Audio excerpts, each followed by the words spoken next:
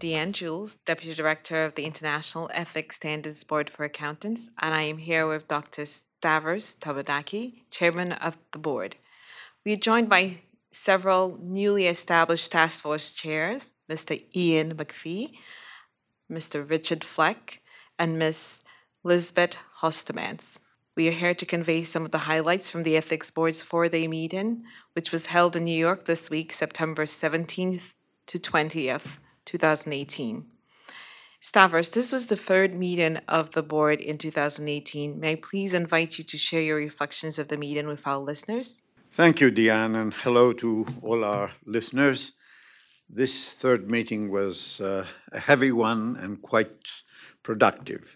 The first item that I would like to highlight is that we had received responses from a consultation paper about our future strategy and work plan for the period 2019-2024. And the board went through the consultation responses and exchanged views about how to proceed to make adjustments to the strategy and work plan, which we hope to finalize in our December meeting, which is our next meeting. Let me point out that the first tier of contents of projects within this SWP is made up of pre-commitments that had arisen from our previous work and our previous interaction with stakeholders and the PIOB. The projects we'll be hearing about from my colleagues later correspond to these pre-commitments, projects approved, proposals of projects approved by the board. But let me also stop for a moment at the other major highlight of our meeting, which was the second plenary meeting in coordination with the IAASB. The two boards sat together, exchanged views both in plenary session and in breakout sessions about issues that are common issues and concerns, but also and especially about their strategic themes and directions, so that this was the first step in attempting to build coordination process on strategy. An important part of this was that the two boards sitting together received a presentation from the new CEO of IFAC, Kevin Dancy, who presented IFAC strategy, an IFAC strategy paper, and views informing that IFAC strategy. And this was, of course, a very good opportunity for subsequent discussions that the boards had about their own strategies and the correlation to the IFAC strategies. So these were the high points. This was, as I said, a very productive meeting, both in the sense that the board approved the 4 project proposals that we'll be hearing about, but also in a successful coordination meeting with the IAASB, which again was a very positive step forward in raising awareness among the two boards about the others' activities and strategies. And I think it also went a step further in strategic coordination between the two boards. Thank you, Stavros. I'd like to invite Mr. McPhee to share some highlights from the fees discussion. Thanks, Deanne. Today the board approved the project on fees. This was against the background of a series of fact-finding activities endorsed by the board to consider academic research, international benchmarking, and a survey of key stakeholder groups, which together suggested there were opportunities to enhance the code in relation to its current fees provisions. As a result of approving the scope of the project, the task force will consider the existing requirements within the code to review the level of audit fees for individual audit engagements, and in this context, consider the role of professional accountants in business in approving the level of audit fees.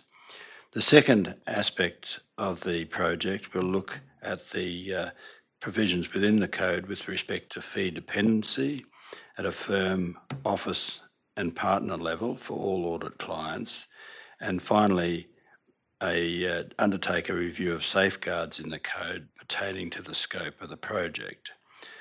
The task force will keep in close contact with another task force, which Richard Fleck will speak about today, on non-assurance services to ensure the coordination of work.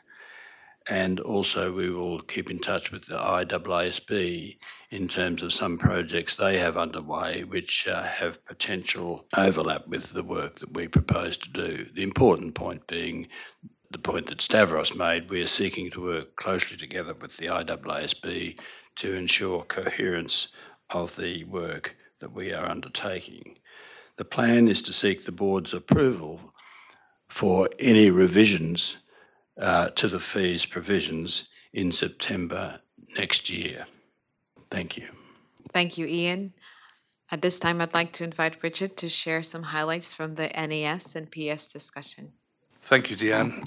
I'm going to start by mentioning the project to review the provisions relating to non-assurance services in the code, because that is linked, as Ian has said, to the work being done by the fees task force. Some time ago, as Stavros indicated, IASB committed to review the provisions relating to non-assurance services, and this is the project that implements that commitment. And it follows from a series of roundtables that were held in Washington, Paris, Tokyo, and Melbourne, at which we sought views on how best to progress this particular subject. The board today approved a project proposal which is directed at reviewing all of the non-assurance service provisions in the code to ensure that they are robust and of a high quality for global application. It will look at the approach that is taken where threats are identified, and in particular where self-review threats are identified, and if the particular service is not to be prohibited, how the threat should be assessed in order to determine that it has been reduced to an acceptable level. In that context, therefore, we will also be looking at the concept of materiality, whether that is the appropriate test to be applied and whether it can be applied in a consistent and uniform manner. Alongside that, we will look at new and emerging services to ensure that all the appropriate services are covered by the code, and we will look at the principles governing communication with those charged with governance to ensure they are properly informed and able to satisfy themselves alongside the audit firm at the appropriate level of independence that's being achieved. As Ian has mentioned, we will be looking at the implications of the fees earned in respect of non-assurance service engagements and considering what level of disclosure is appropriate and how that level of disclosure should be achieved. We believe that this project will serve the public interest by ensuring that the code has robust and high quality provisions and that are capable of being applied on a consistent manner across jurisdictions, with the result that we will promote and enhance confidence in the independence of audit firms generally. We aim to have an exposure draft available in September 2019 and will be working towards that objective. The second project proposal that we discussed today, with which I was involved, is the development and the outcome of the work we have been doing in relation to professional skepticism. And some may recall that in May we published a consultation paper, Professional Skepticism Meeting Public Expectations, and alongside publishing that consultation paper, we held the 4 round tables that I've already mentioned. We spent half a day on each subject. The consultation paper sought stakeholder views about the behavioral characteristics comprised in the concept of professional skepticism, whether all of those behavioral characteristics should be exercised by all professional accountants, and if so, whether there were changes that needed to be made to the code. In response to the consultation paper, we received 62 comment letters alongside the views of some 150 individuals who attended the roundtables. As a result of that input, the working group developed a project proposal, and that project proposal was approved today.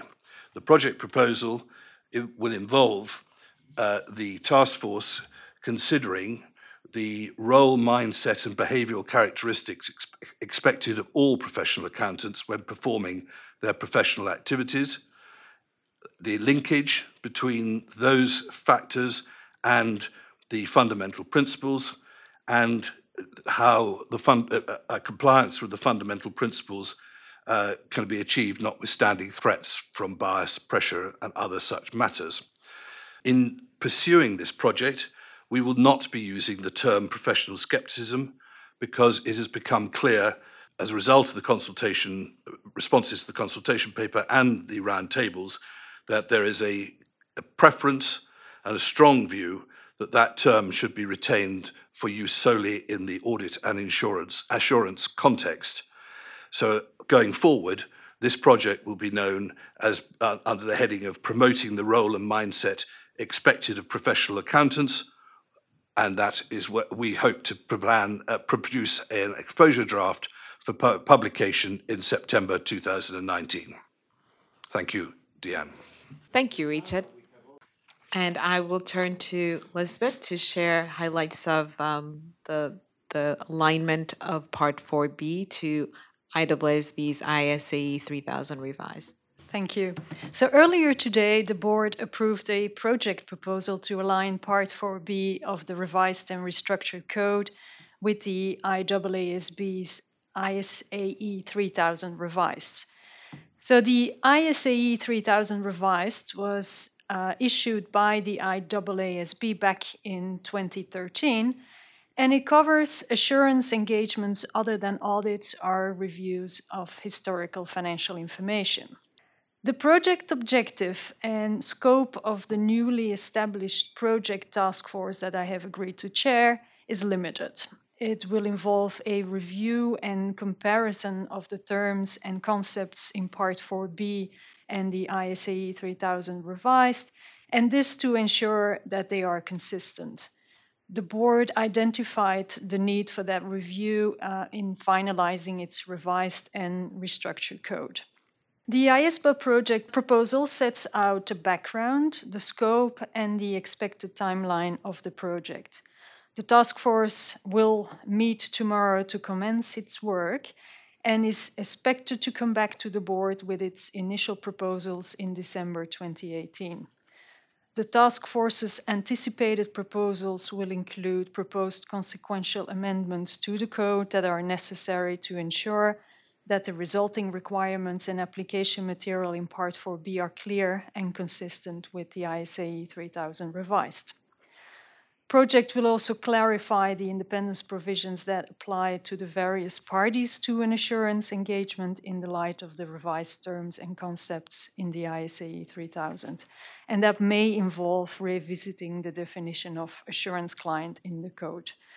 The project will not challenge the technical validity of the concepts of ISAE 3000 revised, since these have already been established by the IAASB. The task force will liaise with the IAASB to progress its work, and the established principles of the IAASB IASBA coordination will apply. And so the project will follow the IASBA's normal due process, and it is anticipated that the IASBA will approve an exposure draft in March 2019. Thank you very much, Elizabeth. And at this time, I'd like to invite Stavros if you have any closing thoughts. Thank you very much, Deanne.